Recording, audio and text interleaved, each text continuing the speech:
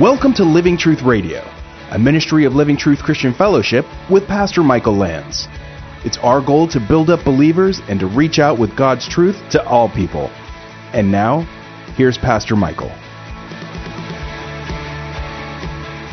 Genesis 2:19. The Lord God made these animals. Out of the ground, He formed them, and He created them. Think of God's power and majesty and creativity. Think of all the different forms of plants and animals and sea life.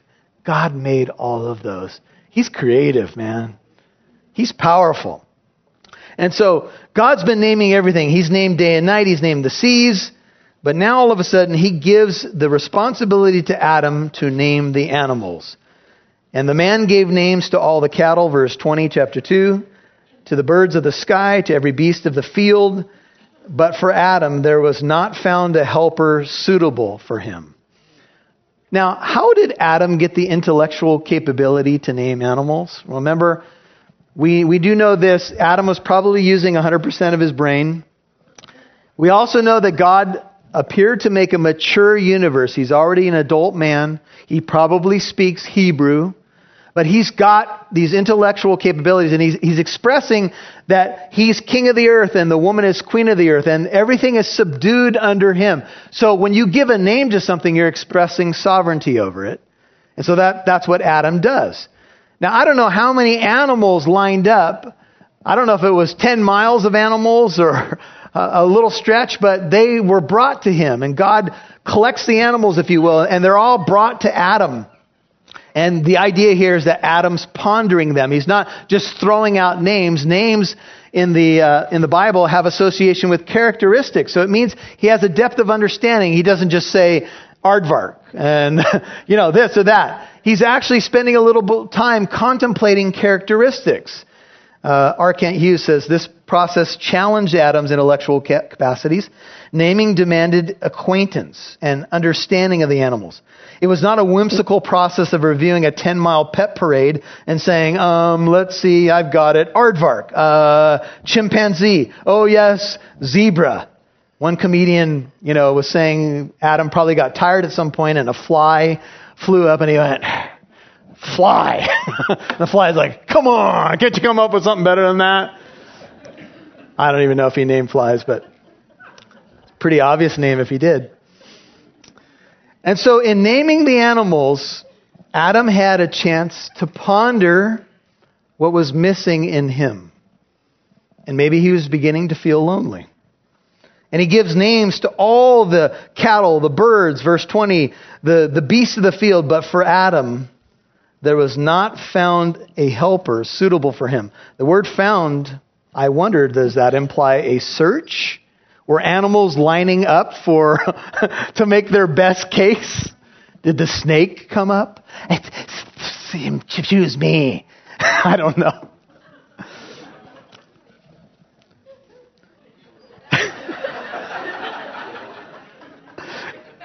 I don't even know where that came from, but anyway. He's going to show up in the next chapter, though, and he's going to, what he's going to do.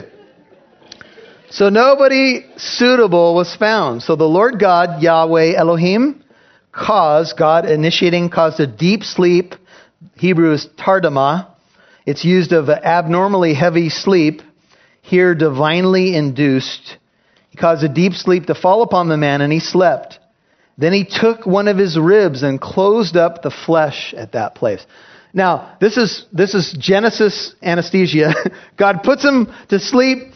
And Adam does not get to see the creation of his wife out of his rib, which probably would have freaked him out. Can you imagine? So anyway, he's put into this deep sleep. He doesn't get to see God's creation of her. And God does a surgery. Now, some people say, this must be allegorical. This can't be literal. Why not? Doctors do surgeries. You don't think God can do a surgery? Does this mean that men have one less rib than women? No. Because God built into the DNA pattern, if you lose something, it doesn't mean that the next generation doesn't have the same number. That's just silly.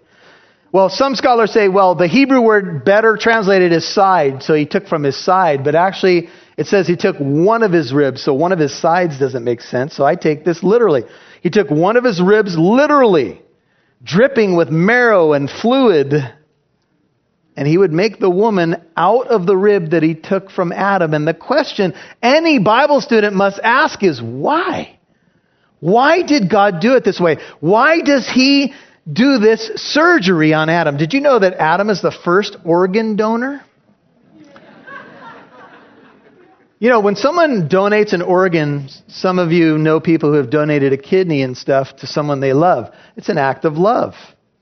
And this is probably part of the reason why this intimacy in marriage exists and this desire to know each other in a deeper way. So Adam's in a deep sleep, and now a marvelous surgical operation is going to take place. So the man, you know, after he woke from his nap, you guys have heard that he woke up a day late and a rib short. All heard that one? Some women believe he never woke up at all. I don't know. You've heard, you know, Johnny in Sunday school, he learned about the Genesis account of the woman being made from Adam's rib. And so he came home from Sunday school, it's the afternoon, and he's on the ground holding his side. Seemed to have a tummy ache or something. And Mom goes, "What's wrong, Johnny? What's wrong?" And he goes, "My side hurts. I think I'm going to have a wife."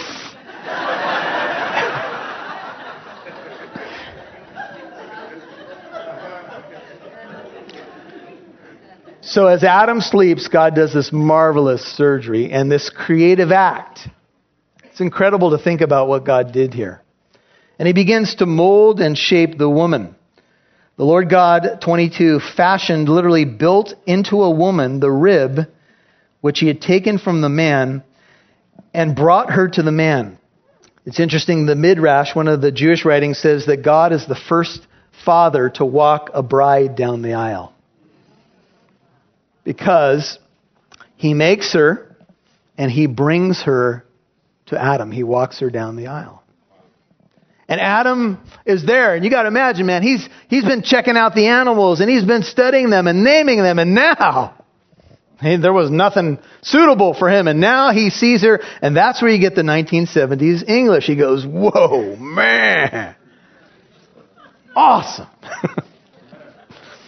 1 Timothy 2:13 says it was Adam who was created first and then Eve. 1 Corinthians 11:8 says, "For man does not originate from woman, but woman from man." Matthew Henry, the great commentator, says, "She was not made out of his head to top him, not out of his feet to be trampled upon by him, but out of his side to be equal with him, under his arm to be protected, near his heart to be beloved." Beautiful. And so this is what God does. And Adam, interestingly enough, probably for the rest of his life, bore a wound scar in his side. Which is interesting. To give life to the woman, he has a wound in his side. To give life to his bride, he's wounded in his side. And then you think, wait a minute, the New Testament says that Jesus is the last Adam. The first Adam blew it. The last Adam came, protected his bride in the garden. He said, if it's me you want, let these alone and take me. And now Jesus Christ, the last Adam, has a wound where in his side. You may see it one day if he's still bearing those marks, and I think he probably is, according to New Testament resurrection accounts. There's a wound in the side and there's a deeper message. Do you see it? Christ is the groom and we are the bride, and the way we get life is from his wounded side, if you will, his death on the cross. And marriage is a picture of Christ and the church, and God always does things for a reason. And Adam would bear that scar, and there's a connection between the woman, amen, and the man. This is God's purpose. This conveys the idea that marriage is all about God. He's the father of the bride. And the man said, this, the idea is at last, 23, is now bone of my bones. And he's speaking literally now, and flesh of my flesh. She shall be called, he names her now, woman, Isha. First time that this is used, because she was taken out of man, Ish. The word Isha, you could spell it this way, I-S-H-A. And he is Ish, I-S-H. His name is embedded in hers because they are bonded together.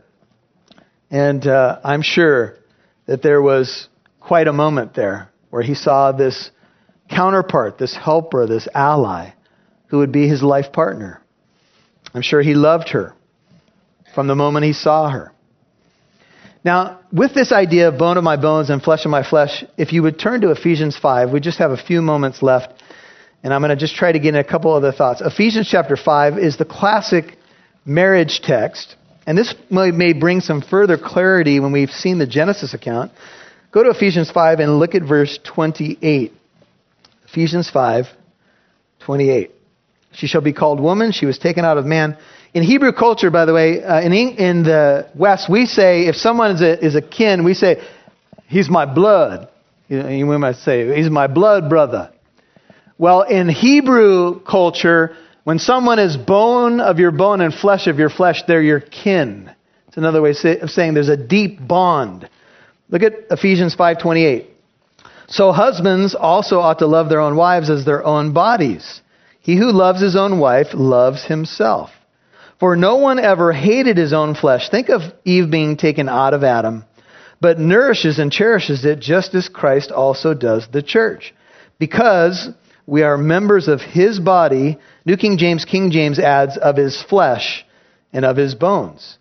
For this cause, now Paul quotes Genesis, a man shall leave his father and mother and shall cleave to his wife, and the two shall become one flesh. This mystery is great, but I'm speaking with reference to Christ and the church. Nevertheless, let each individual among you love his own wife, even as himself, and let the wife see to it that she respect her husband. Bone of my bones, flesh of my flesh. Go to Matthew 19. Ish and Isha are interesting words. Matthew 19. Dr. Seekins, in the Hebrew picture language of Hebrew word pictures, he writes this about Ish and Isha, the names of man and woman. In Hebrew, man means whose hand works in the fire. The word for both man and woman, or husband and wife, are built around the word esh or ish for fire. But the differences in the words for men and women combined in Hebrew spell God's name. Done right, God's glory is revealed in marriage or a family. Without God, all that we have left is fire. In fact, without God, the Hebrew letters that are left literally say, the fire of fires, close quote. What's interesting is men and women live near the fire, if you will. If it's the fire of God's glory, it will mold and shape both of them into the image of God. But if you remove God and just leave the fire, it will wipe out and devour everything. Marriages based upon Scripture and the Bible do very well when people are actually living out their faith. In fact, the statistics are incredibly impressive. The divorce rate is nowhere near the culture for serious Christians. In fact, the divorce rate is about 1% for people who take their faith seriously. The surveys that you hear in the world are people who say they're Christians, who give lip service to it, but are not living it out.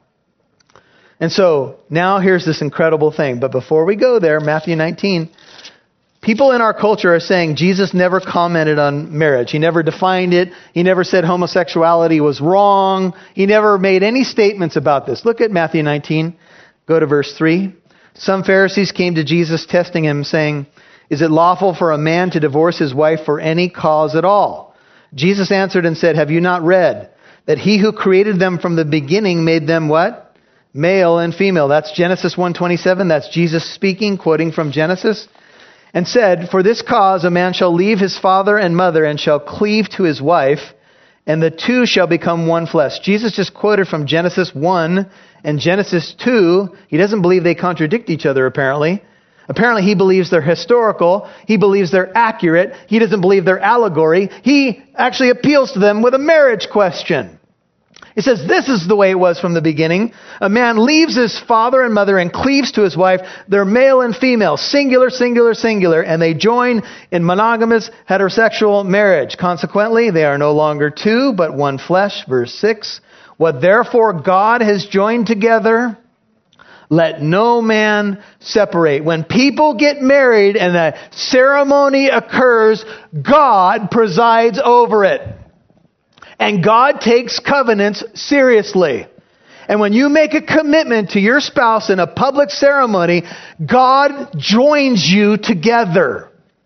He says, okay, that's what you want to do. Now you are married and I have joined you together. And Jesus says, if God does that, don't let people mess with it. It is to our peril in the church and in the society to try to redefine something God established. God will not be mocked. Whatever man sows, he will reap.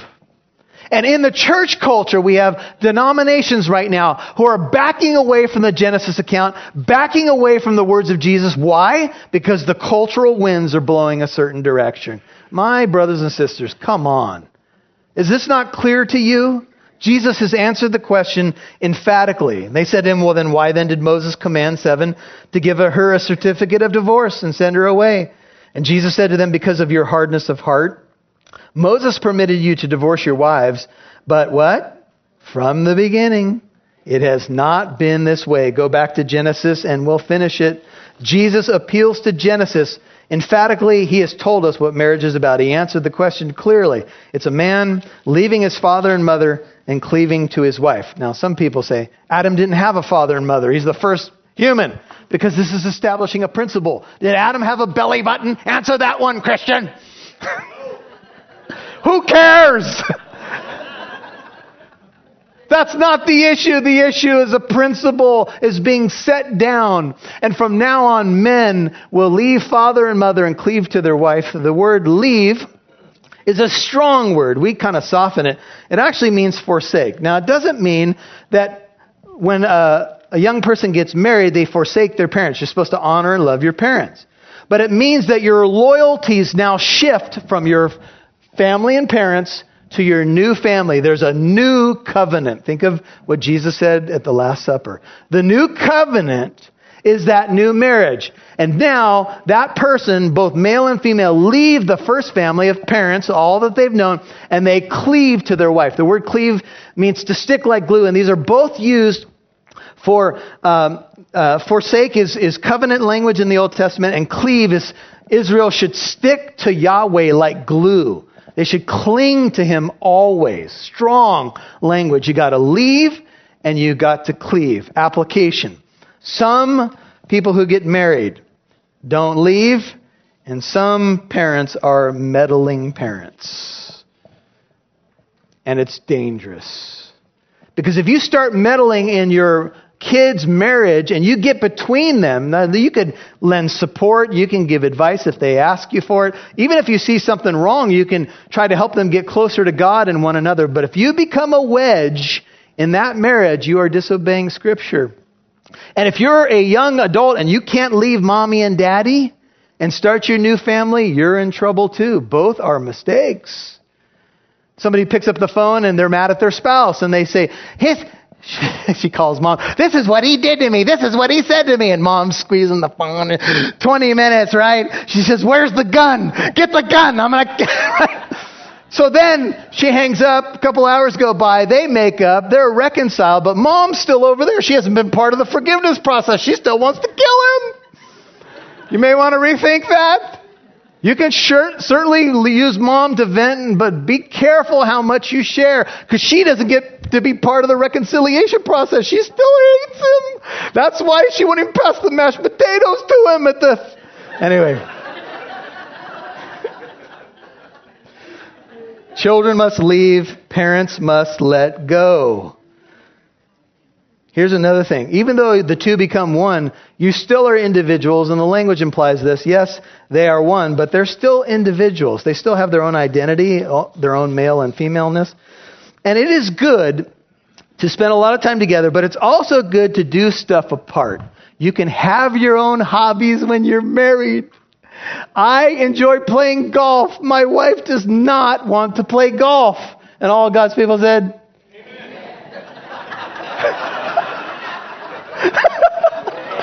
I do not want to shop most of the time. Sometimes I enjoy shopping.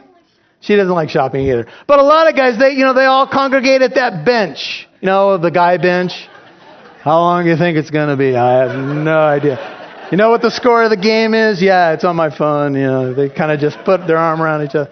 It's all right to spend a little time apart. In fact, it might help your marriage if you have your own individual interests.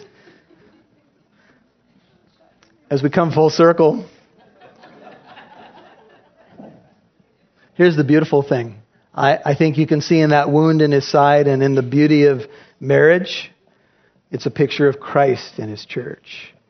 Jesus was wounded for us, and one day, you may not be married right now, maybe you lost your spouse, but you still have a husband who's faithful. Amen? And one day you're going to see him face to face, and marriage is for now. In the resurrection, we won't be married to each other apparently. We're going to be married to the Lamb of God. We're going to have deeper relationships, I think, than we've ever had before, but we're going to be at a marriage supper of the Lamb. This is all picturesque of Christians in the church. Do you know him? You know, the way you come to know Christ, I got the privilege of leading a couple people to Christ yesterday at the outreach, is you just got to say, I do. The wedding invitation is there. You've just got to say, I do. I will. If you will confess with your mouth that Jesus is Lord, you believe in your heart that God raised him from the dead, you will be saved. Do you know him? It's incredible. He wants to have a deep relationship with you. He died to give you life. He was wounded for your transgressions and mine. And he says, will you marry me? And all you got to do is really turn from doing it your own way and say, I will. Would you bow with me, Father? We thank you for this message on marriage. It's so important that we understand it, that we apply it, that for young people who are trying to figure out the right way to go, that they find somebody who's equally yoked and on the same page and really seeing the foundation being you, Lord. And I pray for marriages that are hurting right now, that you'd restore them. I pray that for those who are off track, they'd get back on track. Where there's been confusion, that there would be clarity. Where there's been hopelessness, there would be hope. Lord, thank you that marriage is a picture of Christ and his bride. Forgive us for muddying it in our culture. Forgive us as the church in America where we have compromised. Lord, I pray for your mercy, and I pray for revival and even reformation in the church. Let it start with us. We're not here to condemn people. We're not here to wag a bony righteous finger. We're here to rejoice in your grace. But we also know you're a God of love and a God of truth. And we want to bring truth to our society where there is confusion. I pray that there would be hope. And if you have not met Jesus, I would just pray for you to cry out to him right now. And if you want to do it right now and you want to say yes to him and start that new relationship, it's something like this. And I would just encourage you, pray it right now. Pray it out loud. Jesus, come into my life. Thank you that you died on the cross for my sins and rose from the dead. I say I do. I trust you. I turn from my sin and I turn to you. Make me your child. Forgive me of my sins and give me a new start. Lord, I pray for those who are crying out, maybe even prodigals in the room who have gotten off track and maybe even living with some consequences, that you'd pour your mercy on them. Give them a new start, a new beginning. Help them to know they're forgiven and cleansed. And I pray for this precious church body, that marriages will stay strong, will be true to our covenants, the commitments that we've made, what you have joined together, that we'd let nobody separate, including ourselves.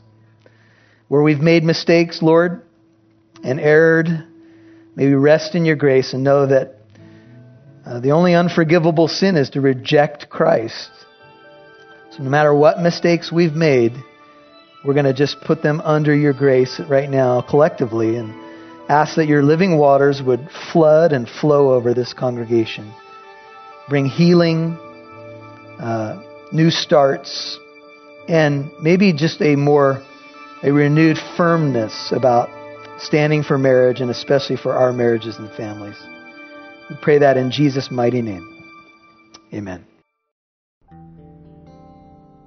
So what do you do after you get saved? What do you do after you pray a prayer of receiving Jesus Christ into your life? Well, there are really 4 things that you should do now that you've become a Christian. You've done the most important thing by opening your life to Christ, repenting of your sin and trusting in Jesus. But now you need to grow in your most holy faith. You need to find a place to grow. You need to be discipled, because now you can expect some spiritual attacks from the enemy. And now you can expect that, there's going to be a lot of areas in which you're going to need to experience growth and knowledge and help. And so the local church becomes a very important place for you to connect. And your growth is going to be dependent, at least in part, on the church that you choose. So let's start with a church. You need to find a healthy Bible teaching church. Try to find a church that teaches through the Bible in an expository fashion. What that means is they take chapters of the Bible and go through and explain the verses, not just simply 20-minute messages that are not grounded in the text. Look for a place that teaches verse by verse and teaches the Bible with some depth, explaining what passages mean. You need to connect to a good, healthy fellowship. The next thing is prayer. Prayer is a two-way communication with God, and we need to learn how to pray. That's going to take some time as well, but just praying and thanking God for the day, praying with an open Bible is a good way to pray. Make sure your prayers are directed and informed by Scripture. So you have fellowship, you have prayer. Bible reading is very important. Think of the Bible as your spiritual food. There's an old saying, you are what you eat. And we need the Bible to make us strong as Christians. It's our spiritual food. And just read a chapter a day. Pray before you read. Ask God to help you to get understanding. And then open your Bible and read it. And the last thing is share your faith with others. You have an immediate mission field as a new believer. You probably have a lot of unbelieving friends and family around you. Tell them the good news of Jesus Christ. And you can get help about how to share the gospel and use gospel tracts also from your local fellowship. If you need help finding a good, healthy Bible teaching church, hopefully we can help you with that. And so if you want to contact us through the website or call the church office, we'd love to give you some help in this new journey as a believer. Take it a day at a time and grow. Give yourself to fellowship, Bible reading, prayer, and sharing the gospel with others. And God will bless your life. Thank you for listening to today's program. If you'd like to listen to this message again, learn more about our church in Corona, or to access archived messages, go to livingtruthradio.org and click on the Church tab. You can follow us on Instagram @LivingTruthCorona, or download the Living Truth Christian Fellowship app on Apple and Android devices. Living Truth Radio is a listener-supported ministry. You can partner with us by donating at livingtruthradio.org.